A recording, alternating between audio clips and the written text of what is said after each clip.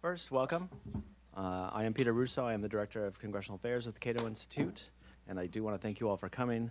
It might be obvious to some, but the seat for Mr. Meadows will remain vacant throughout the presentation, I think, as obviously current events have kept him away at this critical time. But you are at a Capitol Hill briefing entitled, What Voters Hate About Obamacare, Public Polling, and the Affordable Care Act's Impact on Healthcare Quality. Before we begin, if you're watching via the live stream and would like to join the conversation, we'd love to hear from you, so please tweet comments to #CatoEvents. And we will be looking for questions from Twitter as well, so again, that's #CatoEvents.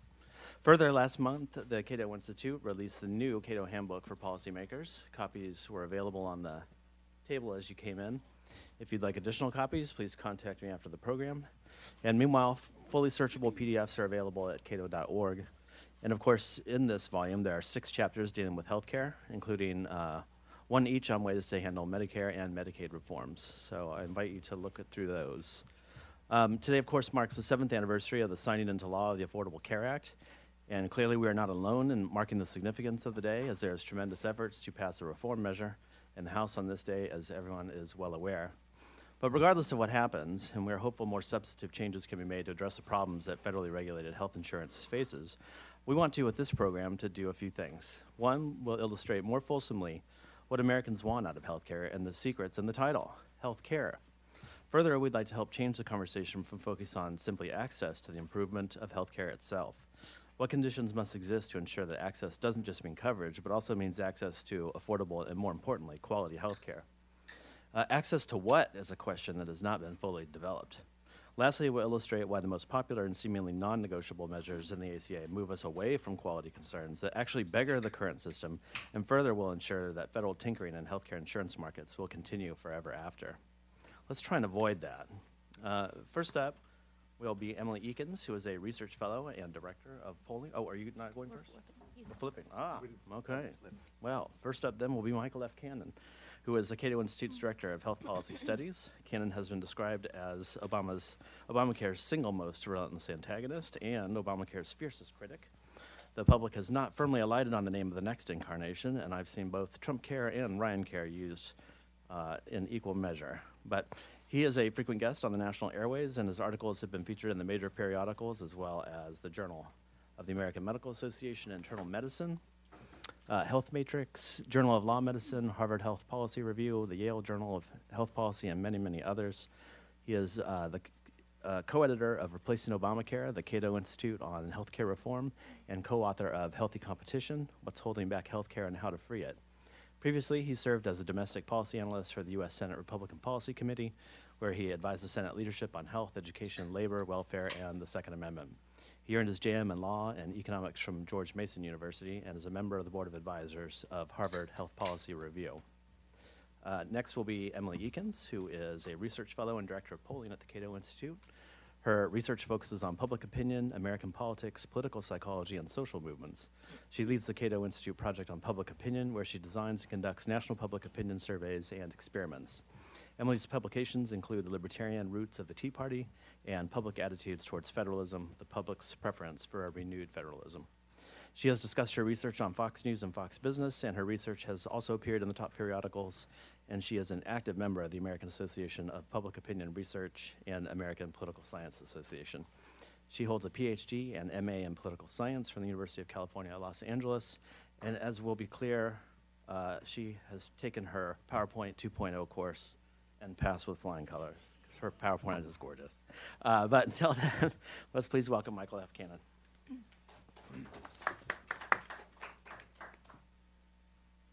Thanks, Peter, and Emily, and thanks to all of you for being here. So we decided to hold this event on the 7th anniversary of the President's signing of the Affordable Care Act into law to sort of give an update on what the bill is doing to health care and health insurance for people, mostly in the individual health insurance market. That's about 20 million Americans.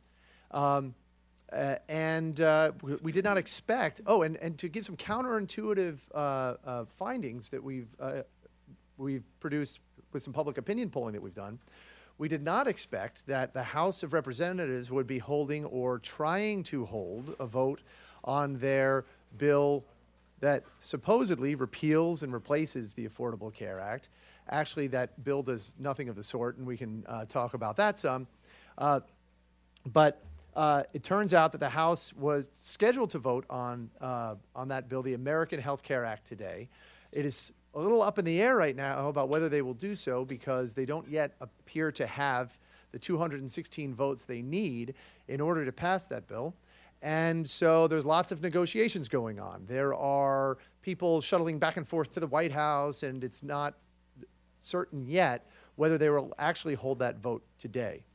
So with that as the backdrop, I want to talk a little bit about what's going on in the Affordable Care Act's health insurance exchanges, what that means for patients, and then apply that to the negotiations that are ongoing between conservatives in the House and the House leadership and the White House about whether they're going to pass this bill and what's going to be in the bill.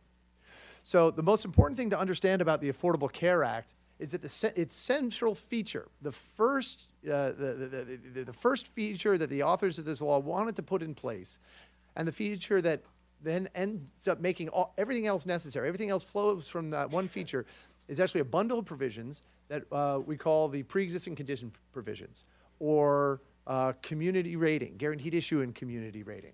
And these are the provisions of the law that tell insurance companies that when you're looking at people of a given age, you have, and they're health insurance applicants of a given age, you have to charge them all the same premium without regard to their health status.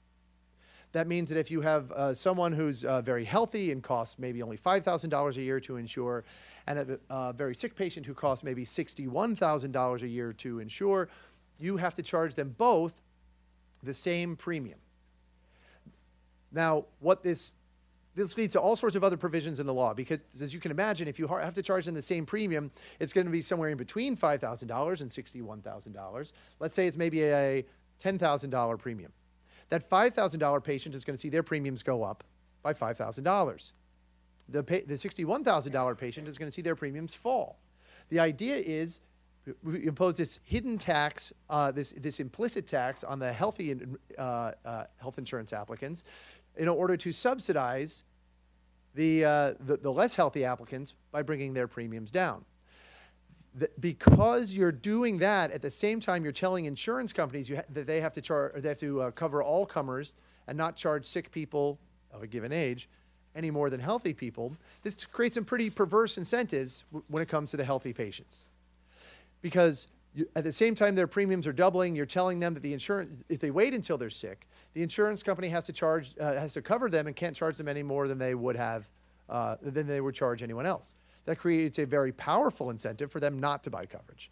So the Affordable Care Act also includes an individual mandate to try to force those healthy people to buy coverage that is now overpriced for them, in the sense it costs more than the costs that they would impose on the risk pool. And so that's where the individual mandate comes from. The government penalizes them if they don't buy that overpriced insurance. But just because you're penalizing someone who doesn't people who don't, if they don't buy that coverage, that doesn't mean they have the resources to buy that coverage. That was Barack Obama's complaint about the individual mandate back in 2008. So the Affordable Care Act also includes subsidies to help low-income people afford those overpriced insurance premiums. And the idea is that these three provisions, the pre-existing conditions provisions, the mandate, and the subsidies, will get insurance companies the resources they need to cover the $61,000 patient. Now, most people focus only on these sorts of incentives that the pre-existing conditions provisions create on when it comes to healthy or low-cost patients. But there are also some perverse incentives that the ACA creates when it comes to the $61,000 patients. And those perverse incentives end up reducing the quality of coverage for people with expensive medical conditions. And here's how. So 90% of economics consists of asking the question, and then what? Okay, we've told insurance companies you have to charge these $61,000 patients, and they're only going to pay a $10,000 premium. Then what happens? Well, whoever offers the best coverage for that $61,000 patient's ailment is going to attract all of those $61,000 patients. And those $61,000 patients are going to be paying a $10,000 premium, but costing those health plans $61,000 each, which is a penalty, if you think about it that way, on high-quality coverage to the tune of $51,000 per patient. Now, you think this is a pretty perverse incentive right there, because the insurance companies that offer the best coverage for, say, multiple sclerosis end up getting penalized for doing so. The authors of the Affordable Care Act knew this. They knew that they were creating these perverse incentives, which is why they included a host of other provisions to try to get those insurance companies who have the best MS coverage $61,000 per MS patient, so that there would not be this perverse incentive. So they created provisions like the reinsurance program, the risk adjustment program, the risk corridors in the ACA, and other regulations that try to get the insurance companies the exact amount of money that they need in order to eliminate this perverse incentive to make coverage worse for MS patients. Because if you think about it, if they're being penalized, if whoever offers the best coverage for MS patients is attracting all those patients and racking up all of those penalties, then what are they going to do? They're either going to leave the market under the weight of all those penalties, and that is what is happening in the exchanges. We've seen lots of insurance companies leaving the market. It's now at the point where 1,000 counties across the country with 2.8 million exchange enrollees in them have only one insurance carrier left in the market. And there's 16 counties in Tennessee where they've all left. So there's 43,000 exchange enrollees, residents of those 16 counties, who have no coverage options in the exchange for 2018 because all the insurers have left. It's because of these penalties that the Affordable Care Act imposes on plans that offer quality coverage to the sick. And so the Affordable Care Act's authors created all of these subsidies to try to eliminate that perverse incentive. But there's research that's been done now, and those are the risk adjustment and risk corridors reinsurance programs. But there's research that's been done now by scholars at Harvard University and UT Austin that look at how well the Affordable Care Act is eliminating or reducing that perverse incentive. And what they found is that for those MS patients who cost $61,000, and that's a figure from their study, they found that the Affordable Care Act is not getting those insurance companies the $61,000 they need to get to eliminate that penalty. They are only getting those insurance companies $47,000 per MS patient. What that means is there is still a $14,000 penalty that insurance companies suffer if they offer the best coverage for multiple sclerosis. So there is still this perverse incentive for the company that offers the best multiple sclerosis coverage, because they're suffering from all of these penalties, this $14,000 penalty per MS patient. They're suffering all these losses. There's still these perverse incentives either to leave the market or to make their coverage worse than their competitors' coverage. If they make their coverage worse than their MS coverage worse than their competitors' coverage, then all the MS patients go to their competitor and bring down their competitor's bottom line. And then what happens the next year? Well, as you can guess, that insurance company either has to leave the market or they have to make their coverage worse than the next guy's. And so we get this race to the bottom in insurance quality for the sickest patients. This is the exact opposite of what the Affordable Care Act was trying to accomplish. It was trying to provide secure access to coverage for people with expensive medical conditions. Instead, we're getting a race to the bottom because the law penalizes high-quality coverage for the sick. And this isn't just opponents of the law at the Cato Institute who are saying this. These are scholars at Harvard University and the UT Austin who have actually looked at what's happening in the exchanges. They have found that the drug coverage for people with multiple sclerosis is getting worse. It is worse than it is in employer plans where more comprehensive coverage is sustainable. It is getting worse over time.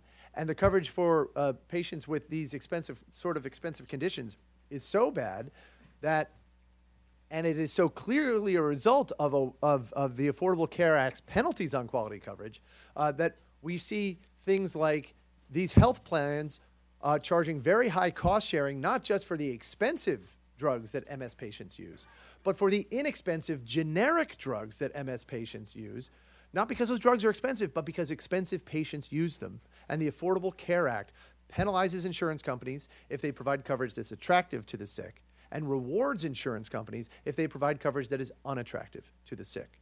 And it's not just Cato and the folks at Harvard and UT Austin, it's also patient groups. Patient groups have known about this since the exchanges came online in 2014. They've been complaining about this ever since. They have said that this sort of ongoing discrimination, which is created by the Affordable Care Act, completely undermines the purpose and the promise of the Affordable Care Act. That's an almost direct quote from the I Am Essential Coalition, which represents 150 different patient groups. So this is why opponents of the ACA oppose the ACA. It's because it does not make quality coverage or access to quality care more secure for the sick. It actually makes it less secure over time, to the point where, and the logical conclusion of this race to the bottom is what we're seeing in those 16 counties in East Tennessee, where the market has completely collapsed, and there are 43,000 residents, exchange enrollees, people with high-cost conditions, people like Melissa Nance, who has who's a 45-year-old living in Knoxville, Tennessee, who has an aggressive form of leukemia. She has no coverage options in the exchange for next year. She doesn't know what she's going to, where she's going to get coverage and how she's going to pay her medical bills next year. So this is the sort of deterioration in quality that you get when the government imposes what is essentially a price ceiling on coverage for the sick. Not too long ago, I was in the Rayburn cafeteria here in the Rayburn House Office building. I had a look at the apples. They're charging $1.10, at least a few weeks ago, they were charging $1.10 for apples. What if the government imposed a binding price ceiling on apples? What if instead of letting the Rayburn cafeteria charge $1.10 for apples, they said you can only charge 10 cents for an apple? Those apples in the Rayburn cafeteria were pretty nice looking apples. They were big, they looked fresh, because they were able to charge $1.10. What do you think those apples would look like if they could only charge 10 cents? They probably wouldn't be very nice. They probably wouldn't be very big. They might have worms in them and lots of brown spots. You might not want to eat them at all. Well, that is what is happening in the ACA's exchanges. The government is imposing a price ceiling on coverage for the sick, and the government can control the prices. The government can prohibit health insurance companies from charging higher prices, from charging market prices for the sick, but it cannot alter the economic reality that is underlying those higher prices. And the result is we get worse health insurance for the sick than if the government had not imposed that binding price ceiling. So this is the race to the bottom that we're seeing in the exchanges. What happens if Congress passes the Affordable Health Care Act that the House leadership is trying to force through the House right now? Does it eliminate these perverse incentives? Does it eliminate this race to the bottom? Actually, it does not, because it does not eliminate the community rating price controls that impose that price ceiling on coverage for the sick and create these penalties on insurance companies that provide quality coverage that lead to this race to the bottom. The only change that the House bill makes is there are really two parts of the community rating price controls, two main parts. One of them is what I described before, the provision that says to an insurance company that for people of a given age, you have to charge all of them the same premium regardless of health status. That's the ban on health status rating, as we call it. But there's another provision that says, and this is a provision of the Affordable Care Act, that says that insurance companies cannot charge 64-year-olds more than 3 times what they charge 19-year-olds. This is what we call age rating. And because it's a factor of 3 there, we call it a 3-to-1 age rating band. They can't charge the oldest enrollees more than 3 times what they charge the youngest enrollees. What the American Health Care Act, the Republican leadership's bill, would do is it would keep that first price control in place, keep the ban on health rating in place, but it would widen the age bands. So insurance companies would be able to charge the oldest enrollees 5 times as much as they charge the youngest enrollees. It would relax the age rating band from a 3-to-1 ratio to a 5-to-1 ratio. Now, that is, I guess, a move toward market prices, but that is the less binding part of this price control scheme.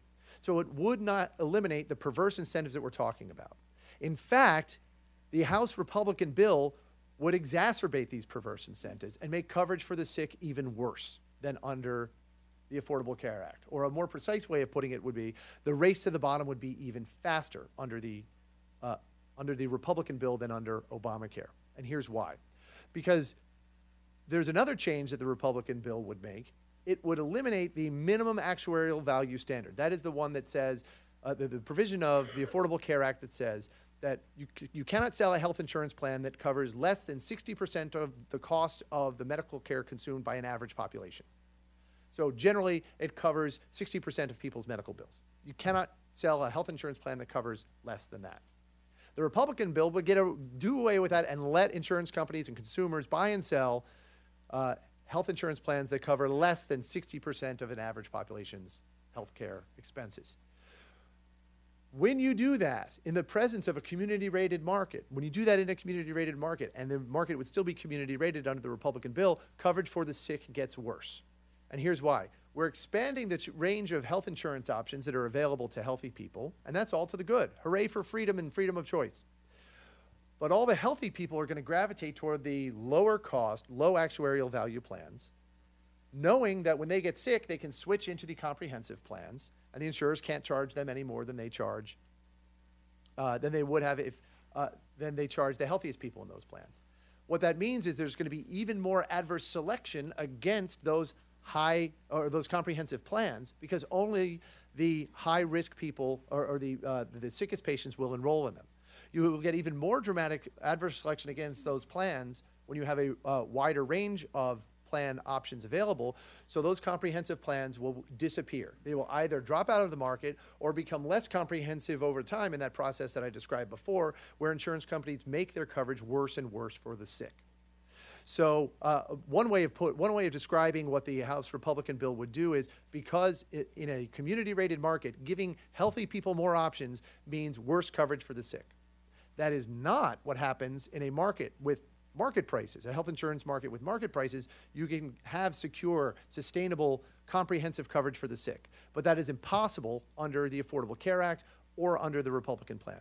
Now, the latest offer that rumor has it that the latest offer that the White House has made to conservatives who are objecting that the Republican bill is not Obamacare repeal and replace, it's Obamacare light. I would actually say it's Obamacare heavy or Obamacare forever, because it doesn't make any real substantive changes to the most important parts of that law. The latest offer they made is to get rid of or to modify the essential health benefits requirement. The essential health benefits provisions in the Affordable Care Act is that list of 10 types of coverage that all plans have to cover, like maternity coverage and so forth. And what the White House has said is, well, we can get rid of that or substitute a different standard that doesn't require people to purchase as much coverage. And that'll bring premiums down a little bit. Well, that buy us your votes, they are saying to opponents of the Republican bill in the House. The problem is the same thing happens. When you expand the choices that are available, getting rid of the essential health benefits requirement or making it more permissive expands the range of choices that are available to healthy people, lets them buy less comprehensive coverage. And because the White House and the House leadership are not offering to get rid of community rating, in a community-rated market, more choices for healthy people means worse coverage for sick people. So what will happen under the House Republicans bill, under this proposal that's been made by the White House, is the race to the bottom and coverage for the sick will be even faster under the Republican bill or under the White House's recent so-called compromise offer than it is under Obamacare. And this really tells us, well, this latest offer is important because it tells us a number of things. It tells us, number one, that where the House leadership and the White House have told Obamacare opponents that we cannot repeal all of the law, we cannot repeal the regulations like community rating because of the problems that would face in the Senate and a Byrd rule objection if we tried to do that through a reconciliation bill. We can't do that with a simple majority in the Senate. Therefore, we can't include those things in the House repeal bill. This tells us that all of that was nonsense, that they knew that that was not true. Because by offering to make these changes to the essential health benefits regulations, they are saying that, yes, we can do these things in the Senate through reconciliation. And in fact, widening the age bands already told us that, but that argument was disingenuous. But this confirms that. But this offer by the White House to relax this, the essential health benefits requirement also tells us that really the president is being misled by some incompetent advisors who don't understand how health insurance markets work. And he's being misled because relaxing these requirements will make coverage worse for the sick, which is exactly the opposite of what the president said that he wanted to do. He's also being misled by his advisors because I'm not a Republican and I don't, this matters less to me than it does to the president. But this is going to come back and bite the Republican Party. Because when the coverage in the exchanges gets worse for the sick, it's going to be those patients with MS and arthritis and other expensive conditions who show up at Republican town halls and say, your free market reforms are causing my coverage to get worse. Your free market reforms are leading to discrimination against the sick. Your free market reforms have caused the exchanges to collapse in my county and in that county over there and left us all without coverage. These aren't free market reforms at all. These are Obamacare provisions that are doing this. And the president's advisors are telling him to adopt changes or to make concessions to Obamacare opponents that would actually make coverage for the sick worse in a way that would come back to bite them. So it remains to be seen whether the conservatives in the House and the House leadership in the White House will reach a compromise. But I think that the House bill and the most recent proffers we've seen from the administration show that the people who put this bill together, indeed its entire, do not understand the Affordable Care Act and do not understand which parts have to go and why they have to go. And really, to the extent that they're afraid to repeal the community rating provisions, the pre-existing condition provisions of this law, tells us that not only do they not understand how those operations work and what they're doing to coverage to the sick, but they also don't understand that those provisions are unpopular. We always hear that those provisions are the most popular parts of the law, but they are not the most popular parts of the law because there's a flaw with every poll that has ever been done about those provisions, except for the polls that my colleague Emily Ekins is going to tell you about, polls that we at the Cato Institute have conducted that look at both the supposed benefits of those provisions and the costs that I've been discussing. So now I will turn it over to my colleague Emily so that she can tell you about the research that we have done on public opinion about those area provisions. Thank you.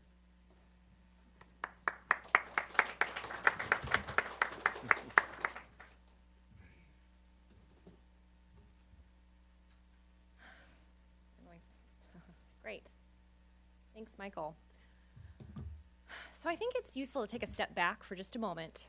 We can sometimes get caught up in all the weeds, the details of health policy reform. And I think it's important for us to take a step back and remind ourselves, what is it that people want from healthcare? What do they want? They want high quality care. They want care that's affordable.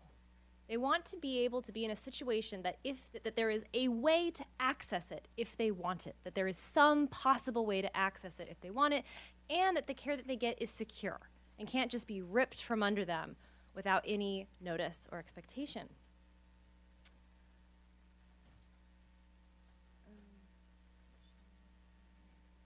So Republicans focus a lot on cost. Democrats focus a lot on access and coverage in insurance markets. But what Michael has been focusing on and what we're going to focus on a lot today is the other thing that people care so much about and that is often ignored. It's the first one, high quality care. Because when you think about it, what is your insurance policy worth if the coverage you get is bad? If you're going to have surgery, you probably want to have a good surgeon and not a bad surgeon. So if these are the goals that people have in mind for healthcare, the ACA failed to deliver on these promises. And I think it's useful to just take a moment and to remind ourselves about what we're seeing in the exchanges. All of this is in your handout and thoroughly cited, so you can check out the citations there. So we're seeing that premiums are increasing in the past year by about 25%. We're seeing that insurers are leaving the exchanges because it's difficult for them to shoulder the costs. We've seen a 28% reduction in the number of insurers that are offering plans in the marketplace. And today, 1/3 of all U.S. counties have one insurer available in the marketplace. That's not really competition. Many people are choosing not to enroll in the exchanges, and instead, more people have claimed an exemption to the individual mandate or have just decided to pay the penalty and wait until they need health care in order to sign up for it, which is causing other problems in the exchanges. And then, as Michael pointed out, research is showing us that costly regulations in the ACA, particularly community rating and guaranteed issue rules, are causing insurers to limit access to medical treatments and access to star hospitals, surgeons, and doctors, particularly for the most vulnerable people in the United States or in the exchanges. So I'm just going to review very briefly what he already articulated. So in the ACA, there's a bundle of pre-existing conditions provision, which include a variety, but I'm going to highlight two here. Community rating, which is that insurers have to charge everyone the same rates regardless of medical history, and guaranteed issue, which is insurers have to offer coverage to anyone who applies regardless of pre-existing conditions. So what happens when you have those regulations in place? What kind of incentive structure does it create? Insurance companies make money on people who are healthy and don't cost a lot. They lose money on individuals who are sick and require a lot of medical attention. But now, with this kind of incentive structure, they know who you are before you sign up. They know if you're expensive before you sign up. And as Michael explained, insurers are losing money on the most expensive patients, even those, despite the subsidies that they're receiving from the federal government, that's not enough to offset this. And so, since they know who you are, they know if you're expensive or not, they know that they can actively try to discourage you from signing up, if you're expensive, from their plan. And the way they do that is by limiting access to medical treatments. There's a variety of ways they can do that, sometimes not even cover it. They can also narrow the networks so that the best hospital, with the best doctors, with the best rates of quality, are not in your network and are not covered.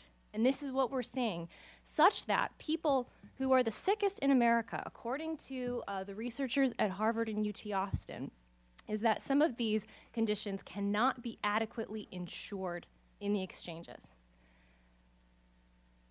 These provisions, though, are touted as some of the most popular provisions in the ACA. People think this is the third rail.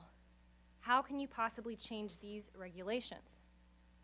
Part of it is because what they've seen in public polling. So I'll just give a little side note on polling. You've probably noticed this trend, that when people conduct a poll, they often present policies to people as though they are benefits-only propositions. Would you like a free high-speed rail train from DC to New York? Yes, I would love that. Do I want to pay an extra $100 a year to get it? Maybe not. So public polling rarely inserts costs into their questions, and we have seen this throughout the debate on health care. We see questions that ask people if they like prohibiting insurers from charging some people higher rates because of their medical history. People think that's a great idea.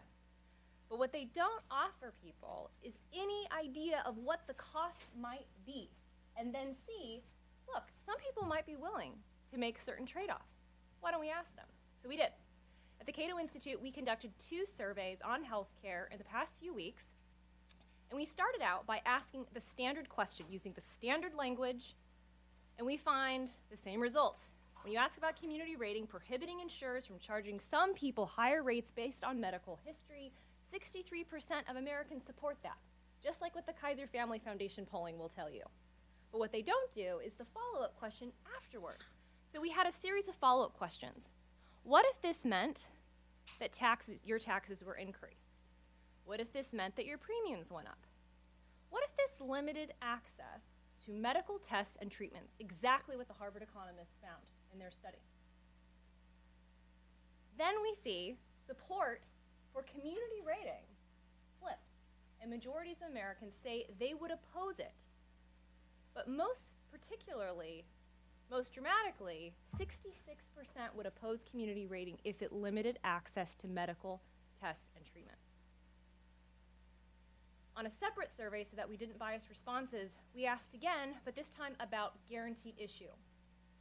Do you support or oppose prohibiting, requiring insurers cover anyone who applies regardless of pre-existing conditions? 77% of Americans support that provision, just like you've seen in public polling. It seems like the third rail. But then we asked a series of follow-up questions. Suppose the effect of this were to increase taxes, or to increase premiums, or if healthcare quality would get worse. And you see that 77% that supported guaranteed issue flips to 75% who would oppose if healthcare quality got worse. What I take from this data is that people care about taxes, yes, people care about premiums, but what they really care about is the quality of their health care. And that is the issue that we're not talking quite enough about. We're either talking about costs and premiums or coverage and access, but we need to keep in mind the quality of health care. So why is the quality issue so impactful? The reason why, in part, is because it is the only cost that we see that flips Democrats from supporting regulations like community rating. Here you see 82% initially support it. It's the only thing that gets them to oppose it. A majority of Democrats would be willing to pay higher taxes in order to get community rating. So when you tell them, we're trying to cut taxes, and that's why we're repealing this regulation, that is not effective because they're willing to pay higher taxes in order to get this benefit. Premiums. A majority of Democrats would be willing to pay higher premiums also. So telling them that you're going to be lowering premiums is not useful. Less access to medical treatments. We see a flip in support, and we see 62% oppose community rating if it limits access to medical tests and treatments. And we saw the same thing if it were to require you to wait 2 months to see a specialist for medically important care, or to have less access to top-rated medical facilities.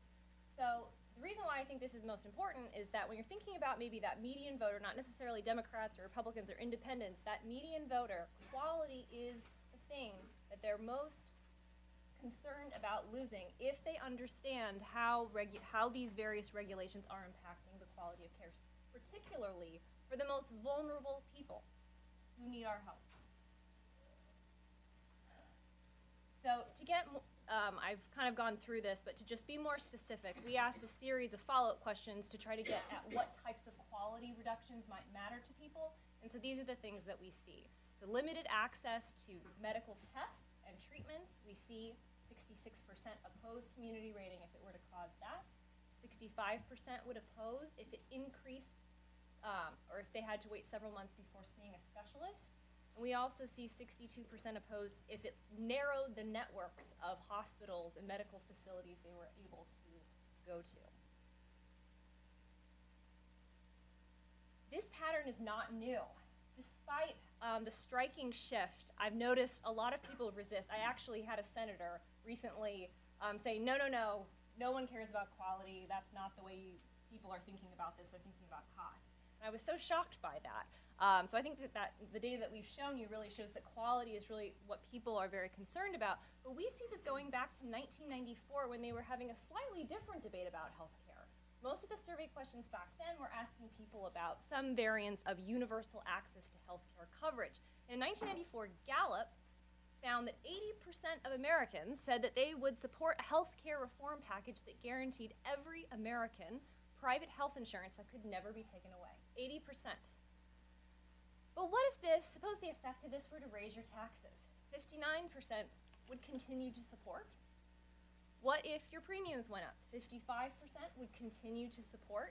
The one thing that Americans were unwilling to give up was the availability of health services.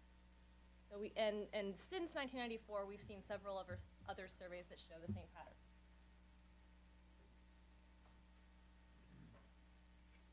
So going back to the first few thoughts here, it's the first prong, healthcare quality, that we're not talking enough about. We're talking a lot about costs, or we're talking about universal coverage. Both are very important things, but we're not talking enough about quality. And how are the regulations that we've passed or we're thinking about passing, how will those affect the quality of healthcare for everyone, but also for the most vulnerable people? Are we hurting the people we're trying to help?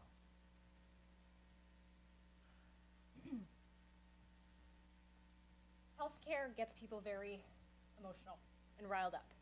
And I think it's worth taking a moment when we think about healthcare quality to remember what it is that threatens healthcare quality. More government control means lower quality healthcare. And evidence evidence for this, one, comes from the health studies, several studies that Michael and I have mentioned today that found that the costly regulations in the ACA are limiting the availability of health services. And those citations are in the handout if you're interested in reading the exciting paper from Niebuhr. But also cross-country comparisons show that various types of government-managed universal health systems do result in lower quality care. We need to acknowledge that there's a trade-off. Clearly, we care about lowering costs. Clearly, I care quite a bit about expanding coverage to health care. I want people to be able to access it. In efforts to achieve those goals, we don't want to sacrifice the quality of care for everyone, particularly the most vulnerable. Given the town hall meetings and the kinds of debates that we're seeing, I think it would be worthwhile to just briefly overview some of the facts that exist about comparing the US system to other types of systems that have even more government management and control than we have. When we think about the way forward, what direction do we want to go? Do we think more government management is the solution? Or do we think injecting more free market mechanisms might be a new approach that might help? Just taking a moment here, what we see is government-managed universal healthcare system in various ways, because they're not all the same. These systems tend to have lower quality care, long lines, rationing, and fewer choices.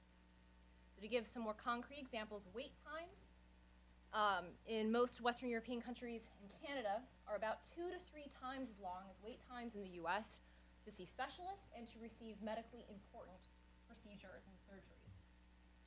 Patients in the UK and Canada are about 2 to 3 times more likely than people in the US to have their surgeries canceled.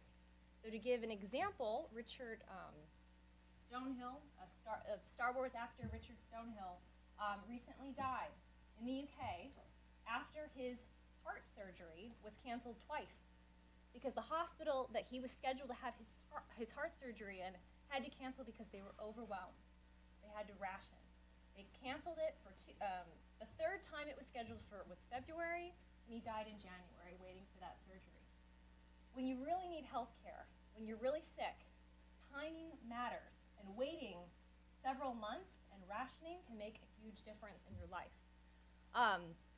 The US also has lower cancer mortality rates than the UK, France, Canada, and Germany, which is indicative of different types of, which is somewhat indicative of the quality of care that Americans receive. And the US also leads the world in medical innovation, and the rest of the world benefits from the innovations in pharmaceuticals, medical technologies, and treatments that are developed in the US. We can't forget about this. When we're talking about costs, when we're talking about coverage, we also have to remember quality. And so far, more government control of healthcare seems to come at the expense of quality. And that's something I think we need to remember as we're deciding what trade-offs we are willing to make. I also wanted to add in another interesting finding we had in our survey about the dependent coverage mandate, which requires insurers to allow their customers to allow their adult children up to the age of 26 stay on their health insurance policies. This is something that also has been viewed as very popular. It's also a third rail. There's no way you could get rid of it. Well, Stanford and Harvard economists researched the financial impact of the dependent care mandate. And they found that this reduced wages by $1,200 every year for individuals with employer-provided insurance, which is most people that are working, regardless of whether that worker had dependent children. So whether or not you are getting a benefit, you are paying the cost of $1,200 a year. Now, some people may say that's okay with them. They might be willing to pay that. So we decided to put it to the test in a poll. So we asked first, with no mention of costs, the standard question, the way other pollsters ask it, do you favor or oppose a provision in the Affordable Care Act or Obamacare that allows young adults to stay on their parents' insurance plans until the age of 26? And 72% support that, just like all the other polls. But then we followed up and asked, what if this cost you an additional $1,200 a year? Support flips, and 58% opposed the dependent coverage mandate that just a few minutes prior, they were very gung-ho about. So I think the lesson from the survey data demonstrates to us that obviously people like benefits that we try to offer them through legislation. But we have to be honest with them about what those benefits will cost them, either in financial terms or in terms of quality. We need to be honest about that. And some people are willing to make those sacrifices, some people are not. But what's unfair is to ask them to make blind sacrifices when they don't know what they're getting into.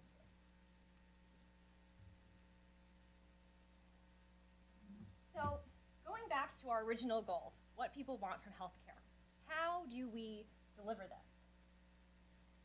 It's going to require us repealing these, what we originally thought were popular ACA provisions, and it's going to be hard, but it's necessary in order to reduce costs, in order to improve the quality of healthcare for the people who need it most, and it will enable us to actually address the core sources of the problems in healthcare that we need to address, to make healthcare more secure, so that people aren't constantly having to change their health insurance all the time. Perhaps it would be portable. For us to ensure that healthcare quality improves and people have better access to treatment, and to actually address the source of what's increasing costs in healthcare. Right now, no one knows what anything costs. If you ask your doctor, how much does this cost? They don't know. And no one in that office can tell you, and neither can your insurance company. I've tried.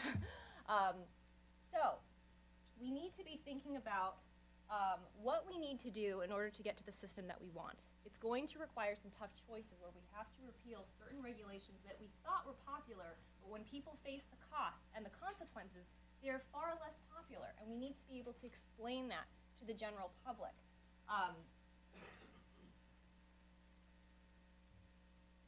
In order to get to where we want, we're going to have to inject more free market mechanisms into the system. This is the one approach that we haven't taken. We've tried everything under the sun when it comes to more government management of the system. But what we haven't tried is actually trying to take a more free market approach to healthcare. So in the survey, we asked people what they thought was the better way forward when it comes to healthcare. What is the better way? We were very straightforward. What is the better way to sustainably provide high-quality, affordable health insurance to people? More government management of insurance companies, doctors, and hospitals, or more free market competition of insurance companies, doctors, and hospitals? And we see that 55% say that more free market competition is the better way to move forward. And this result is not an anomaly. I was digging through the data at the Kaiser Family Foundation, and they found a very similar result. And people were asking, when they asked Americans in a survey, what's the better way to reduce prescription drug prices? And about the same share said that they thought that free market competition would do a better job at controlling the cost of prescription drug prices than more government regulation of the system. So given this data, I think it's really important for us to be having conversations, not just here on Capitol Hill, but with the broader American public, and explain to them that yes, there are various benefits we try to offer through government legislation, but at the same time, there are also costs. We want to be honest about those costs. And the one approach we really haven't tried yet is trying to inject more free market mechanisms into the system. And this is something that Americans are open to, but we have to explain it.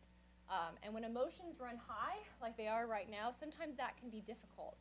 But I think starting this conversation is the right way to move forward. I think we're opening it to Q&A. Yep. All right, thank you.